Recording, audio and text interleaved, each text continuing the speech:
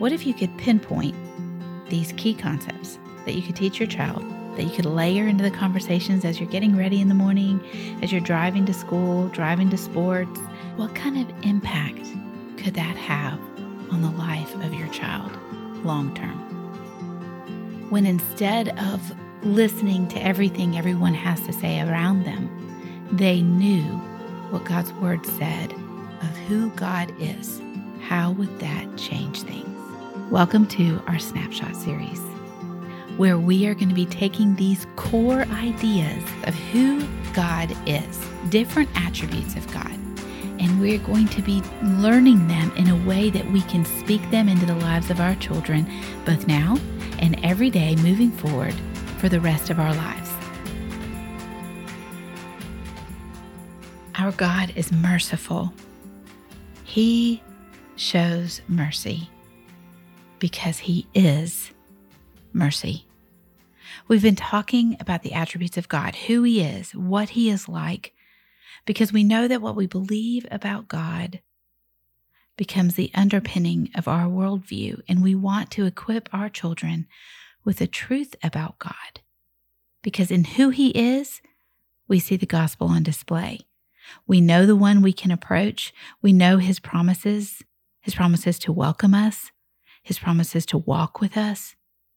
And so we have been spending time this month going over different attributes of who God is. And today we're beginning a week of beautiful gospel truths about who God is. We're talking today about the truth that God is merciful. The reason we want to spend some time looking at the truth that He is merciful and gracious, that He is full of peace, He is powerful, and He is sacrificial this week is because when we understand God, then His gospel comes into view.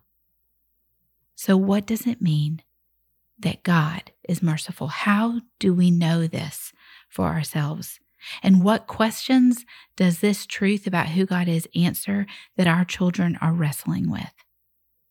So let's start first with how we know that God is merciful. In Romans 9, verses 15 and 16, is going to be just the first place that we start today. He says this, "What shall we say then? Is there injustice on God's part? By no means. For He says to Moses, I will have mercy on whom I have mercy, and I will have compassion on whom I have compassion. It depends not on human will or exertion, but on God who has mercy." God's mercy is His goodness acting on our behalf.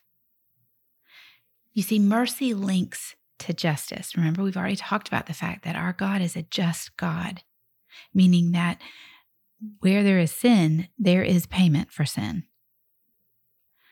But His mercy, who He is in His character, that He is full of mercy, it intersects His justice with the compassion of His Son, Jesus.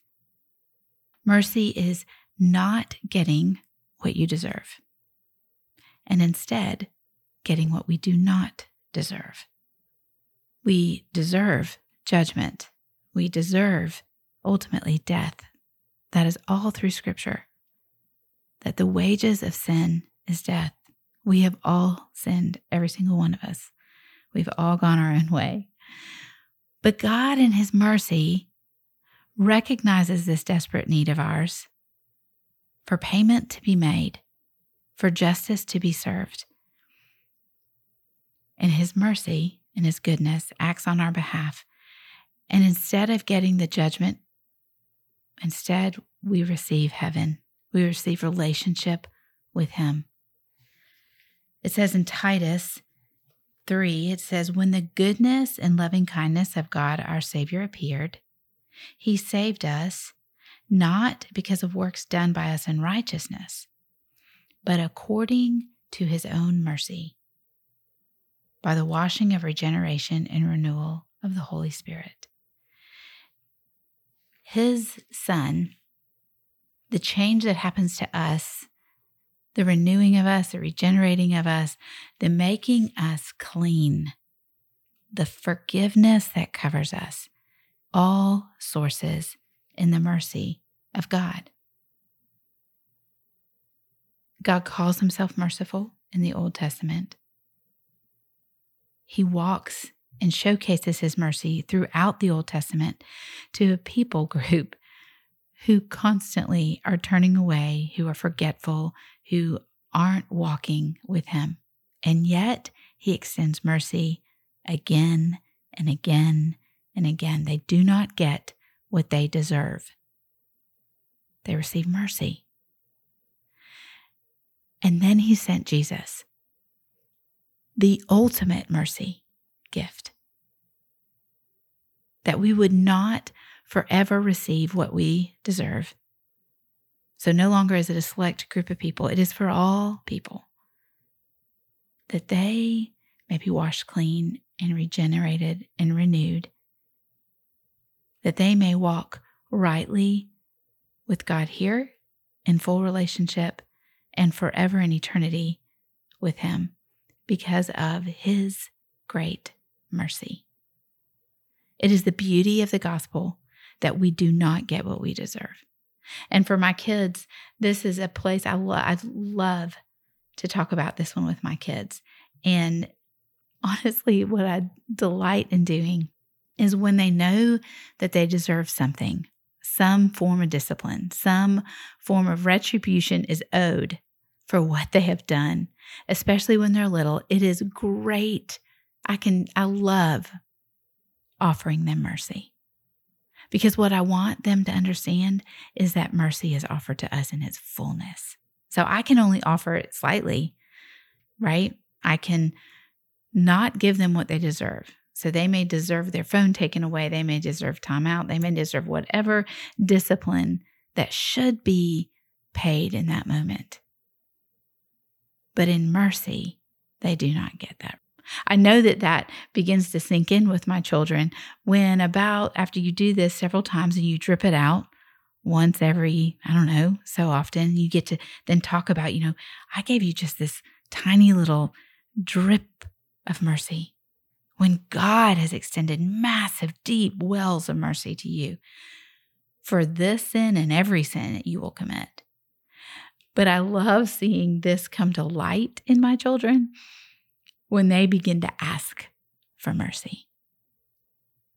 And you see, you and I get to approach the throne of God with confidence. It says in Hebrews, knowing that we will receive the grace and the mercy that we need in our time of need. And so when our children begin to turn to us and in that moment say, I need mercy. Oh, that message is getting there, right? It's beginning to click. They know they deserve something. They don't want to have it. It's bad. They don't want that. So they beg for mercy.